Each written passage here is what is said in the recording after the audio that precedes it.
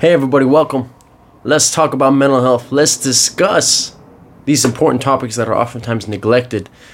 Today we're going to talk about teenagers' mental health. When we think about young adults, when we think about people 18, 19, 20, they're getting ready to move out, go to college, start a new chapter in their lives, we've got to understand the baggage that they're holding. Have you ever heard the line, I'm going out on a date with someone and I'm seeing how much baggage she's bringing to the first date, or how much baggage I'm bringing. And that could be like being in debt. That could be childhood trauma. That could be bad habits. So these different things that have made you who you are due to modeling by your parents or whatever the friend group that you hung out with. It's important to recognize how hard it is mentally for teenagers. And this isn't one of those videos where it's, oh, boo-hoo, we're going to play victim and say, life sucks, I feel sorry for you. It's not pity. But it's simply recognizing the really strange social and genetic components involved when we look at young people. And young people, I'm talking about like right as they're finishing up puberty and what that looks like. So here's the reason I wanted to make this talk today. If I was to show you a graph, and it would show you age and depressive symptoms, or age and anxiety symptoms, and I had boys and girls, okay? What you'd notice is they're going at a steady pace. And all of a sudden, after ages 12, 13, 14, it's like when puberty's starting to finish, for girls, we see a spike in depressive symptoms and a spike in anxiety symptoms. Girls are 3 times more likely to show depressive symptoms than boys are, and they are twice as likely to show anxiety symptoms as boys are. It's either that or I've got it reversed, where it's 3 times as likely anxiety and twice as likely depressive symptoms. So I saw this graph and I thought, this is crazy. That's insane. So boys and girls, they both have the same relative probability of having depressive symptoms, of having anxiety symptoms. And for whatever reason, at the age of 13, 14, girls just see a spike. And that spike does not lower. And they stay ahead of boys in depressive symptoms and anxiety symptoms over time. One of the reasons when we look at the Big Five personality model, neuroticism, which is in relation to emotional stability, or in other words, being highly neurotic means you frequently face bouts of these quote-unquote negative emotions, sadness, feeling blue, feeling anxious, feeling angry, having low resilience. And we see women are generally higher on neuroticism than men are. And it starts at the age of 13, 14. Which is wild, because you're sitting there going, why, Daniel, what is so hard at that age? Like, how is that possible? And we're going to talk about young boys as well, but for young girls, and you got to understand that this shapes the trajectory, both from a genetic perspective and a social perspective, for when that girl turns 18, 19, 20, entering college, entering university. This is a lot of the stuff that's been ingrained.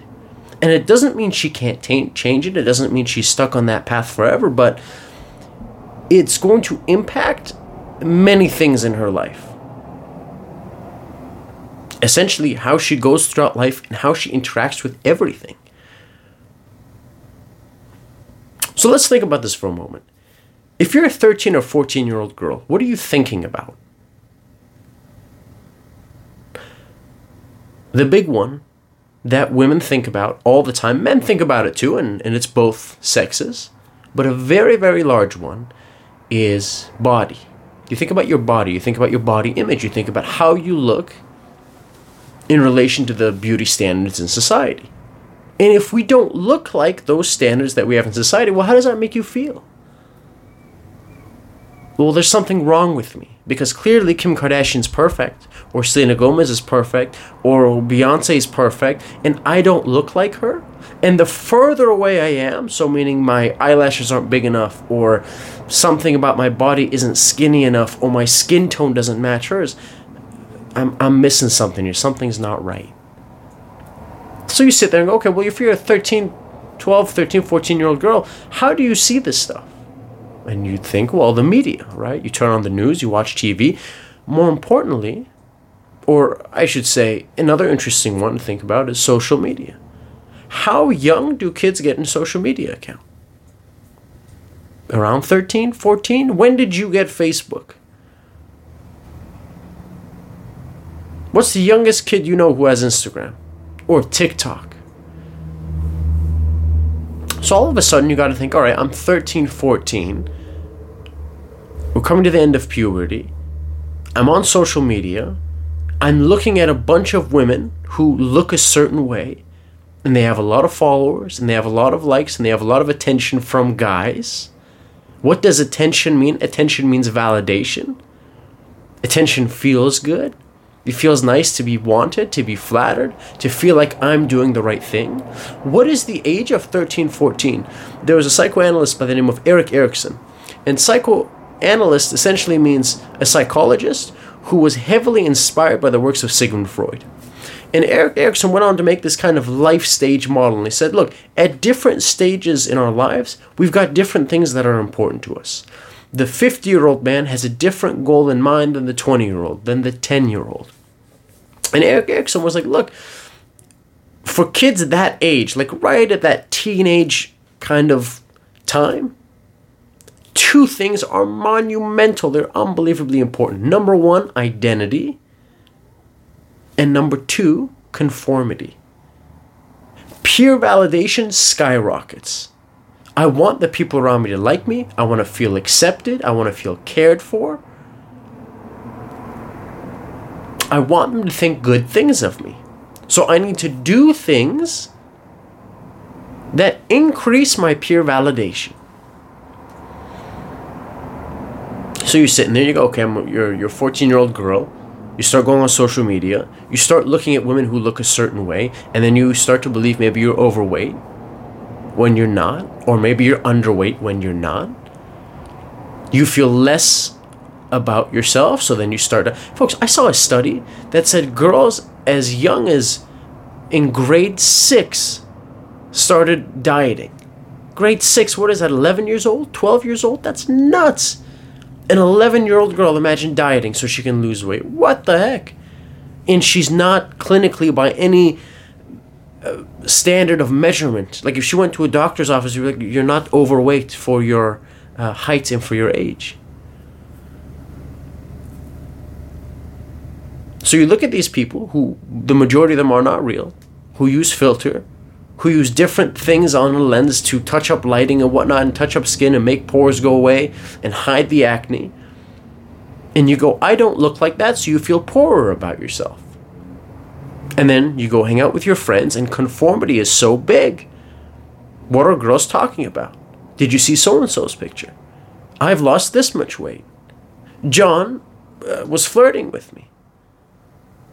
Well, if that becomes the conversation, it becomes, oh, that's what's cool. That's what'll get my friend's attention. That is how I can further fit in, is I have to mesh with this talk because I don't want to be ostracized. I don't want to be kicked out of the group. So it's pressure to fit in. It's anxiety about not wanting to say the wrong thing. It's depressive symptoms like sadness and feeling blue, feeling down in relation to self-worth, in relation to how we look. And really at that 14, 15 period, if you think about it, folks, one of the number one comments that girls get are about their looks. Hey, you look beautiful. You're a very good looking girl. It's great to see you, even from relatives, from parents, from aunts, from uncles. What a cute little girl. What a pretty little girl. Now, Daniel, is it wrong what's wrong with complimenting someone's beauty? Inherently, I don't see anything wrong with it. But, if the only thing I do is compliment you on one aspect, it doesn't even have to be beauty. Let's say it's intelligence. The only compliment you ever get is you're so smart, you're so intelligent, you're such a genius thinker. Over time, you start to think, one, is that all I am? Two, that's a lot to live up to. And three, if I fail a test, or if I don't figure out the equation, like, is that all I am? So when people receive feedback over and over again, especially from multiple people, it increases the weight that characteristic has to their identity. So if all we tell young girls at a very young age, at 9 years old, 10 years old, oh, you're such a cute little girl, oh wow, you're such a pretty young woman, blah, blah, blah. And I'm talking about from relatives, from family. We start increasing the pressure of beauty. And there was a researcher on YouTube, I have to remember her name. She was talking about the emphasis of beauty.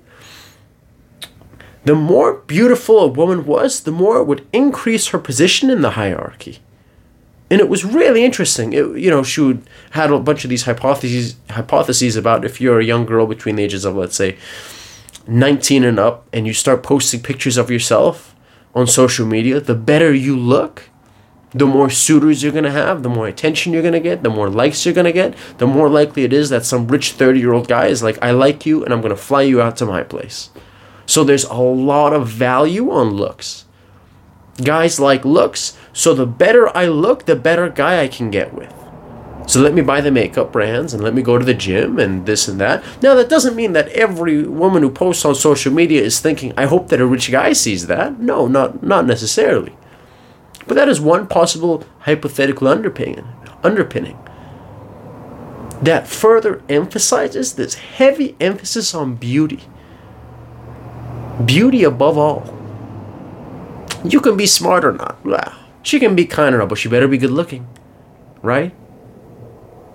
And then if you're good looking, being kind is bonus, being this is bonus and that is bonus. And one of those heavy emphasis on beauty, it's like, if you're not that girl in the magazine, unlike guys where maybe there's a little bit more leeway. Look, if you're a dude, you don't have to be, I don't know, who's a handsome dude out there? Zac Efron? You don't have to be Zac Efron or Michael B. Jordan. If you have a stable career, if you've got a sense of humor, beauty's not end all or be all. But for women, oftentimes, they're perceived, because at such a young age, they're told, you're beautiful, you're so good, blah, blah, blah. It's if I'm not beautiful, then what am I? Then what value do I have? Like, is there anything else that people see me as? So the girl feels anxious. She has depressive symptoms. She doesn't go out to parties because of her anxiety, which makes her feel more lonely. Now she starts ruminating, which is thinking negative thoughts. If I don't go to this party, I won't go to the other one. What are my friends going to say? This is going to be terrible. Then she goes on social media and she sees her friends having fun. She sees girls that are looking a certain way that are getting a bunch of likes. Now she's having fear of missing out. Maybe I should have gone out to that party.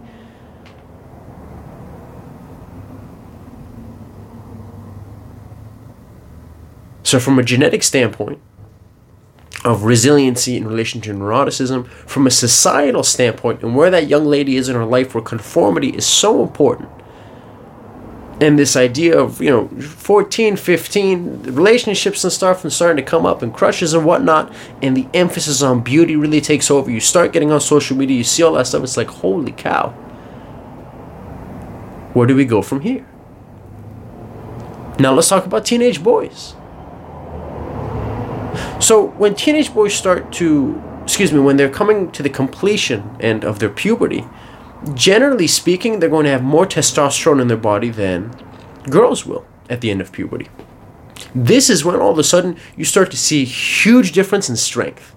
It's got nothing to do with work ethic or discipline or conscience. It's just like a genetic advantage that on average, a lot of boys, when they hit the end of puberty, the added testosterone in that body, if you put a boy and a girl together in a competitive bout, they will have the strength advantage. Now, remember all that stuff I said about validation and conformity and the importance of my peers validating me and liking me.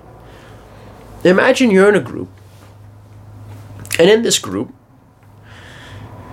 you're 14, you're 15, testosterone has just kicked in, and it's starting to, and it's ramping up. And with testosterone comes wanting to dominate, wanting to compete, wanting to be good at something, aggression. Then you start becoming goal-oriented. And what if you and your friends are in a position where if someone climbs a tree, you want to climb a taller tree? If someone jumps off a rock, you want to jump off a bigger rock. And in your friend group, how you become validated, how you conform, the way that you gain points and you rise up in your micro hierarchy is by engaging in risky behavior. So now we talk about drugs, now we talk about sex, now we talk about alcohol. What are the things I have to engage in as a young boy at 15, 16, 17 so they can increase my status in our hierarchy? And we see this in gangs all the time, by the way. You're a young kid. You enter into a gang. You want to start working your way up. So you start doing little crimes. And you start doing little things just to gain trust, to show them you're responsible, that you know what you're doing. Why? The higher you come up on the hierarchy, what happens? First of all, greater responsibility. Second of all, more respect. Third, there's generally a monetary gain, like maybe money. Fourth, as status increases, guess what happens? So does attention. And typically, so do women. As status increases, it's not uncommon to find that person surrounded by women or have more suitors than the person who's lower status. I know, groundbreaking stuff, right? Like the surgeon, a bunch of women want to date him. It's a wild thing to say, I know, but it's out there. Why? Because status is symbolic for a multitude of things. First of all, it shows your competency to get to that level. Right? You don't just end up at the top of a hierarchy by accident. Second of all, conscientiousness. It means that you were able to work at something for a long period of time. It tells people a lot about you and how motivated. I know I'm talking about like gang violence and stuff, but really, we're thinking about this in any hierarchy. To get to the top, it tells you a lot about responsibility and patience, and you're focused on your goals to get to the top. The part where it becomes tricky is, what do I have to do in order to get your validation so I can start climbing up the hierarchy? Because like I said, if I'm the toughest guy in the group, if I'm the funniest guy in the group, if I'm the most badass dude in the group, there's this intoxication feel. It feels good. You feel like your worth is at the top. Why? Because you put so much emphasis on what people think around you. And girls see that too. And when girls see a group of guys and they see the one that quote unquote has the most bravado, or maybe is the most daredevil, you reek of confidence. So it's not surprised that they get noticed the most. So if you're a young kid, 15 years old, you get caught up in a group and you go, oh, okay, interesting. That's what I got. Okay, yeah, sure. Sure, that's what they're, okay, yeah. Yeah, I'm in. Absolutely, sign me up. Yeah, you're going to do it. I'm going to do it, sure. Because the worst thing for a young person, 13, 14, is that ostracization. When you put so much value on your peers' feedback, and they go, you scared? Oh, you don't want to? Come on, man. So-and-so's going. Julie's watching. Come on. And it leads back to depressive symptoms, to anxiety symptoms, and for young boys, oftentimes, anger or hatred is externalized. So there's a lot of hypotheses that say, look, one of the reasons why boys might have less anxiety symptoms or less depressive symptoms is they, instead of pouring it in, they pour it out. So a boy is more likely to talk back to a teacher at school, to make a scene, to flip a table, to get into a fight at school, to vandalize a car, to steal, to assault somebody. And all of a sudden, if you've got a gang in the neighborhood, if you've got a group of friends that aren't a good influence, and you've got things to be pissed off about, and you recognize that engaging in these behaviors gains you something from the people around you, and the testosterone's kicking in, your aggression's going up, you just want to be noticed by girls, you want to be accepted by the people around you. Sounds like a recipe for disaster, doesn't it, folks? Do you folks remember that one video I made about, especially this point, there was one proposed hypothesis, or theory, if you will, that time of life, of adolescence, the part responsible for self-regulation, the part that says, whoa, be careful, this is dangerous, don't do this, is underdeveloped in the brain. And the part responsible for dopamine, for reward, is overdeveloped, meaning it's extra sensitive. In other words, the voice that says, do it, she's watching, do it. Are you scared? Do it, pick a fight, do it, is twice as loud as the voice that's saying, don't do it, you could get hurt, be careful, don't do it today because you're going to benefit from it tomorrow, delayed gratification. So with all those factors, with the heavy emphasis on conformity and validation and testosterone and being on social media and wanting attention, and what does it mean for a boy to be surrounded by a girl, to be surrounded by two girls? What does that say about it? Well, that increases my worth, because if I think I'm a loser, but if Sally and Rebecca are talking to me, it increases my status, like in his head.